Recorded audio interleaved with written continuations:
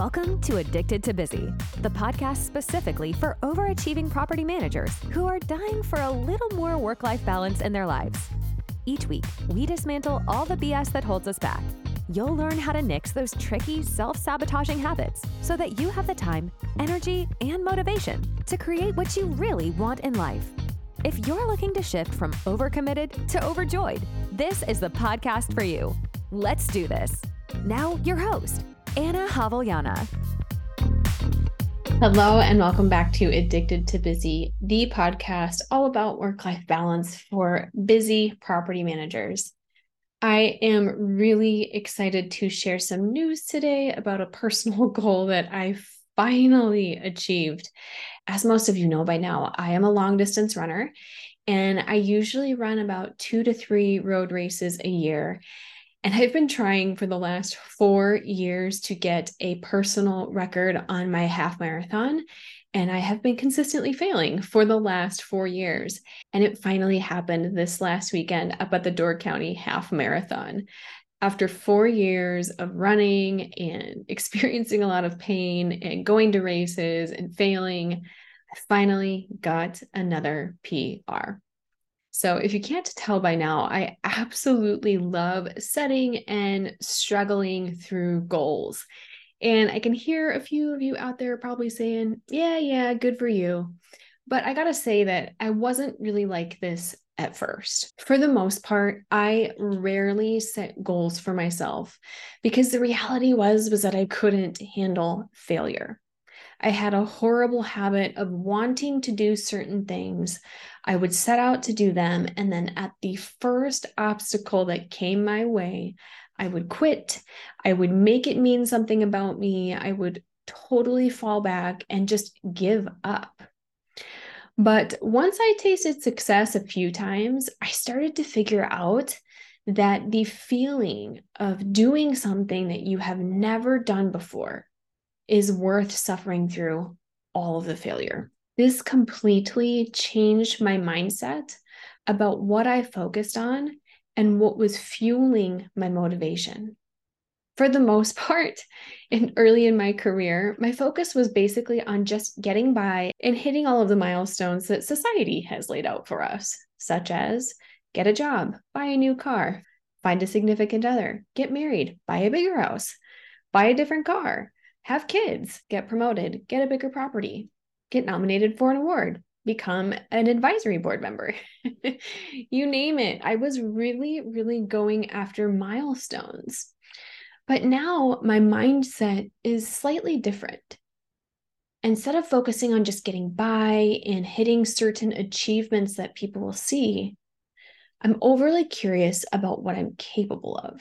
Now, this isn't to say that I don't go after those things. I definitely still want all of those things in my life, but there's a big distinction. At first, when I was trying to hit these milestones, I was trying to earn my worthiness. I was trying to seek out validation from the people around me. Now, my current mindset is basically all about finding out what I am capable of. And all of those milestones still happen as a byproduct of seeking out my capacity instead of seeking out validation. This has made life so much more fun. I live in a constant state of curiosity, and there's far less judgment that I give myself about what I've done versus what other people have done. It's really interesting reading through past journals and reviewing some of the achievements I've accomplished. 2 of my favorite examples are running a marathon and buying a duplex. When I look back on those past journal entries, I was so convinced that I couldn't do those things. I was so convinced that I wasn't capable, that I didn't have what it took. And then as I read through the entries, as I was in the middle of achieving those things, I could start to see the shifts in my mindset and the shifts in what I was choosing to think. Now, I'm not trying to persuade you to run a marathon, but I am asking you to consider that basically you get one life. And that if there is something that you love to do or have been interested in doing, you deserve to know if you're capable of achieving it. As busy managers, of course, it gets very difficult to fit in goals when you are managing buildings, managing tenants and vendors, and trying to raise families. It's not uncommon that I will run into property managers at conferences or trainings who tell me, like, hey, I really want to start this side business, or I want to lose this weight, or I want to make this career shift. But they don't, because they're currently feeling overwhelmed by the current demands of their properties. It makes complete sense. I've said it 100 times. I'm probably going to say it 100 times more. The property management industry draws in a lot of perfectionists and people pleasers. Now, this is a catch. Perfectionists can't stand to not do things right. So in many cases, they don't start at all. I'm guilty of this myself. I can't tell you how many times I thought the thought, I'll go after that goal or after that thing after this turn season, or after CAMRECs are done, or after budget season is done. And then that day never comes. For years, I just kept putting off things that I was interested in because I needed to do things perfectly. But I guess the question that I would pose now is, who cares? Who cares if you don't do things perfectly? Who cares if you're not consistent? Who cares if you don't do it right? I'll give you an example. One of the current challenges that I've given myself as of late is that I have always wanted to learn how to salsa dance. As a kid, I watched the movie Selena probably 100 times, give or take. And I loved the music, I loved the costumes, and I loved the dancing. Dancing was never something I did as a kid. I never took lessons. I basically had 2 left feet. And recently I decided that this is a challenge I want to try out. I enrolled in a couple salsa dance and bachata classes in my local community. And to be honest, I did fade in and out of taking classes because of how much traveling I was doing speaking at conferences. Now, the past me would have just quit altogether because it wasn't perfect, because I wasn't consistent, because I wasn't going to class every week, because I wasn't practicing in between classes. But the current me just says, hey, who cares? So long as I'm getting out and moving my body and having a good time, it really doesn't matter. I no longer care about making mistakes or looking like an idiot. I am literally just there for the learning. I once had a mentor, you've heard me talk about them before, but they kept telling me that I could do more. And at first, I wouldn't believe them. I felt so pushed to the limit every day at work and at home that I couldn't fathom doing more. The thought that used to run through my head on repeat over and over and over again was, how do people with kids do this? I can barely take care of myself. But when I think back to what my mentor was telling me, they were right. When I really looked at how I was using my time, I was losing a lot of time to scrolling on my phone, staying up late, watching Netflix. Most days I was showing up to work very, very lethargic because I wasn't eating enough and I wasn't getting enough sleep. And this is honestly one of my favorite parts of coaching, is helping managers reclaim more time and energy with simple tools that once you know them, you can never not know them. Now, here's the thing. Once I show managers how to stop task hopping and dilly-dallying and procrastinating, the next thing I have to teach them to do is make sure that they don't give all of that newfound time and energy back to the habit of overworking. What we really want to do is give all of that newfound time and energy either back to our loved ones or back to our hobbies, or both. We want to spend that time filling our cups so that we can show up to work with more energy. When you give yourself a respite from work, it's easier to keep loving your job. When you're working all the time, it is far too easy to become resentful. Now, most people aren't consciously aware of all of the ways that they're spending their time. They're not aware of how much they spend, how much they eat, how much they drink, and they aren't always aware of how many hours they are putting into their jobs. This is all about becoming aware and becoming conscious. What we want to do is start taking stock of where we're giving our time. One of the exercises that I give my clients is making decisions ahead of time on how much they're going to engage in hitting that easy button. And after about 1 week of doing this, they are very, very annoyed with this exercise. But it's one of the most eye-opening exercises that you can do for yourself. I know when I went through this, When I started to actually look at the data of how much time I spent on my screen, it blew my mind to see how often I scrolled Instagram. I'm embarrassed even admitting it here on the podcast. This was at the time that my business was still a side hustle. So when I would come to coaching and tell my business coach that I quote unquote didn't have time, I knew it was a lie. I had plenty of time. I was just spending it on Instagram. We can get stuck in loops based on our environment and based on how we've been programmed. We all have bad habits that we would love to change. Now, here's the thing. Most people don't change unless they're forced to. But when you start taking on challenges that you choose for yourself, you are intentionally changing because you've asked yourself to. And that changes the game entirely. Listen, life is going to throw you challenges that you have absolutely no say in. We're going to call this a forced challenge. For example, if you're renting and your rent gets increased, you are now either forced to budget or to make more money or move. Another forced challenge is when the doc tells you that you're pre-diabetic. You are forced to change your habits. On the flip side, a chosen challenge would be something like running a marathon, seeking out a promotion, or a savings goal. You don't technically have to do any of these. You're choosing to. Here's the thing with either challenge, whether you chose it or whether it was forced upon you, there's going to be negative emotion present. We kick back to this example that I was giving you earlier about salsa dancing. That was a chosen challenge. Now, on the outside, it does sound like a lot of fun. It sounds like it might even be easy, but the reality is that it wasn't at all. I had to feel the negative emotions of showing up to group classes where I knew no one. I had to suffer the embarrassment of tripping on people's feet, forgetting what I was doing.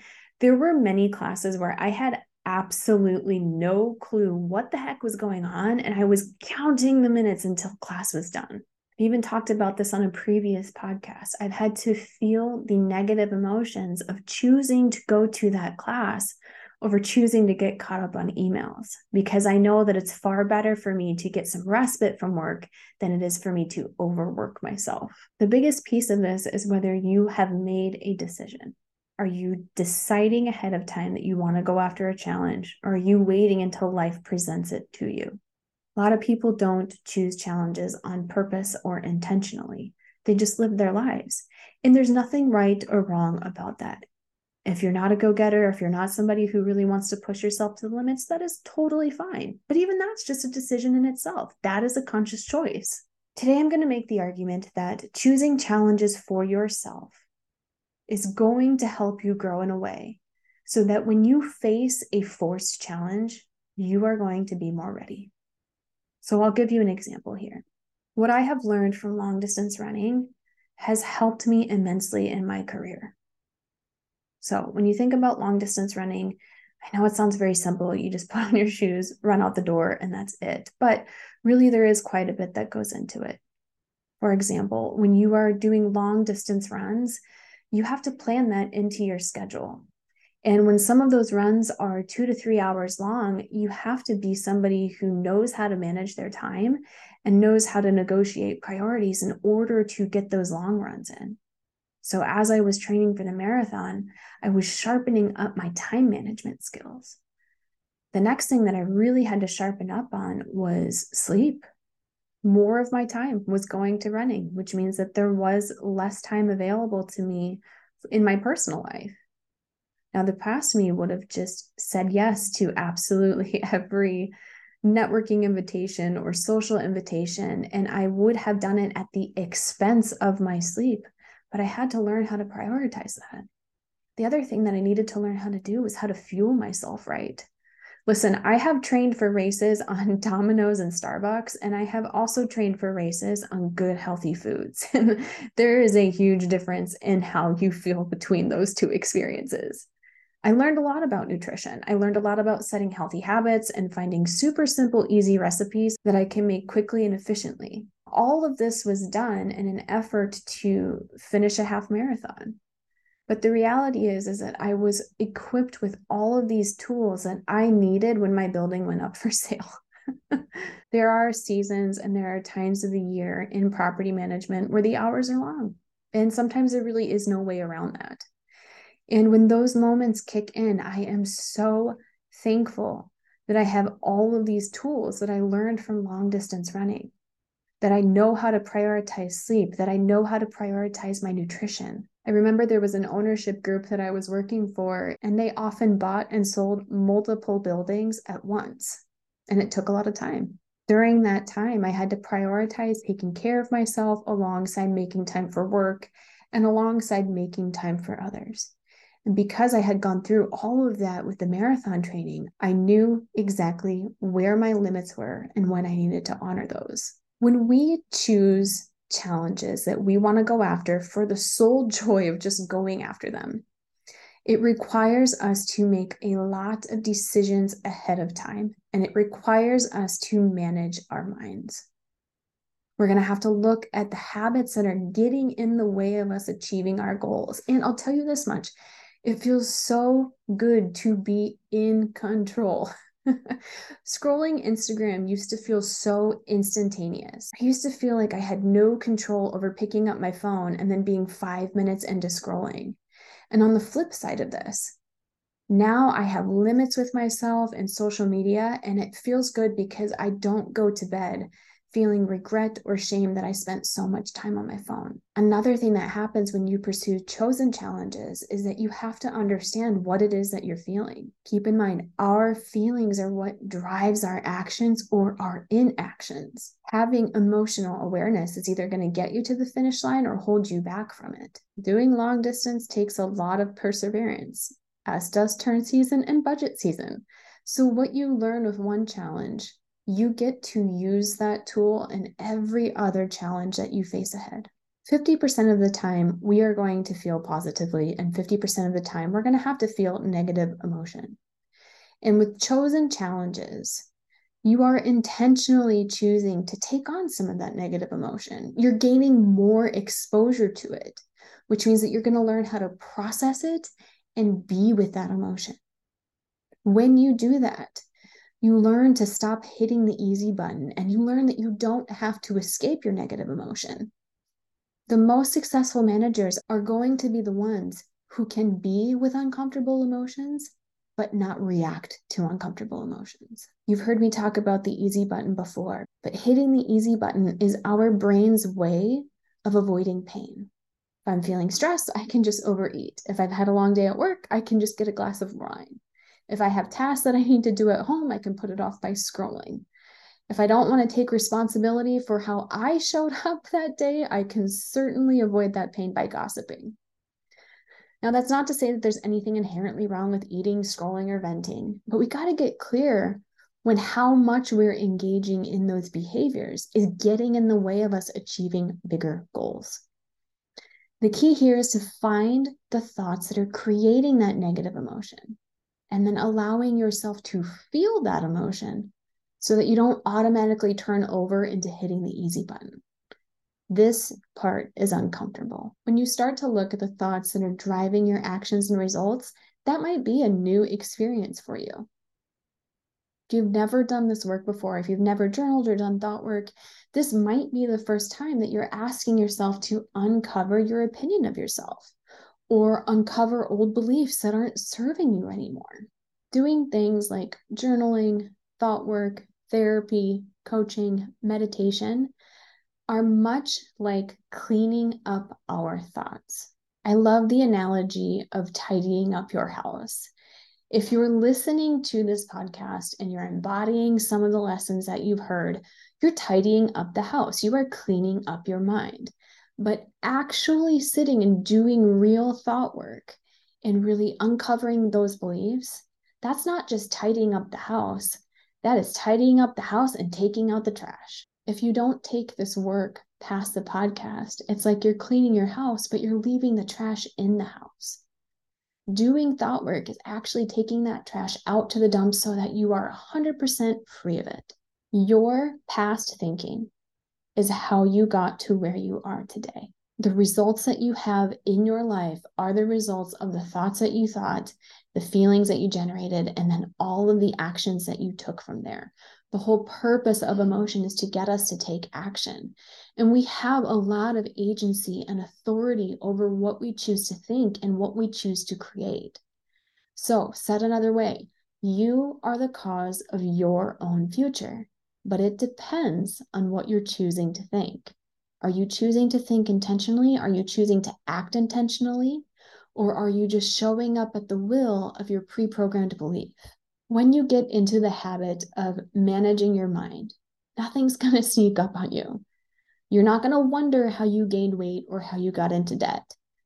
You will know, because you will know the thoughts and feelings that drove you to that result.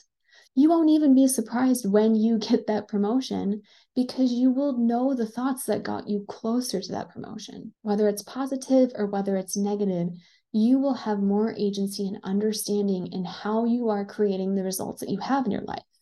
And this is great news, because you can start to think intentional thoughts, right? Which means you're going to start creating new patterns and habits in your life. And then those become ingrained, and that becomes your new way of being. In essence, there's not going to be any more empty promises that you make to yourself, because you're going to prepare your mind before you promise. The more effort that you put into this in the beginning, the sooner your new habits will become effortless, and the more inevitable those goals will become. Now, most people don't believe me when I say that all it takes is a notebook, but it's true. All of the goals that I've achieved have come from being deliberate about my thinking.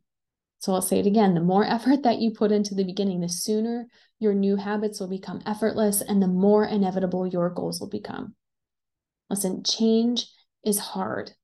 It goes against homeostasis. Our brain is designed to seek out routine because it's effortless. And most people don't want to change unless they're forced into it. But that's kind of what I'm asking you to do. I'm asking you to consider to be open to change, to choose change, which in essence means that you're asking yourself to be uncomfortable. But the benefit to this, again, is that when you take on intentional challenges, you are going to be far better equipped with much healthier habits when you experience forced challenges, when life throws curveballs, when you get news that you aren't expecting. So choose your own challenges. This industry is demanding, and it is easy to get sucked into the trap of overworking, especially if you identify as an overachiever. But this is where you have to take a stand and set your boundaries. So many managers fear that if they don't put in the extra hours, that they're going to get behind. But in many cases, we're getting behind because we're exhausted and we're unable to work at our full capacity. This is why I love this work so much. When you get back to consistently working 40 hours a week or less, it is 100 times easier to love your job. You start to nix all of the exhaustion and resentment because you've given yourself ample time and energy to refill your own cup. So speaking of that, I am on hiatus next week as I take some time off with family. So there will not be an episode next week because I practice what I preach. I am intentionally choosing ahead of time so that my priorities are clear. I'm challenging my own perfectionist mindset by saying that no, I do not have to post an episode every single week. And again, I can hear a couple of you out there saying, yeah, easy for you to say you're your own boss. But the reality is that because I am my own boss, the temptation to overwork is actually higher because I don't have a steady paycheck. If I don't work, I don't earn anything. So this choice to not post an episode next week is an example of intentionally managing my mind and making sure that I take time off, even when my brain is screaming at me that there are 1,000 things to do. So I will miss you next week, but I encourage you to take this time to go back and review an episode that you loved. Maybe see if you can pull out any more aha moments from it or find yourself in that episode. And if you have a favorite episode, would you kindly do me a favor? I would love it if you could rate this podcast and share it with a friend. Rating and reviewing the podcast helps other property managers find this work. And if it's been useful to you, there's a big chance that it's going to be useful to somebody else. Addicted to Busy is a small woman-owned business. And so your referrals and renewals mean the world to me. So if you're feeling up to it, I would sincerely appreciate it if you could rate the podcast and share it with a friend. All right, my friends, until next time, I love you. Keep going. Thanks so much for tuning in to this episode of Addicted to Busy. If you're enjoying the show, please feel free to rate, subscribe, and leave a review wherever you listen to your podcasts. This helps others find the show, and we greatly appreciate it. Thanks again for tuning in, and we'll catch you in the next episode.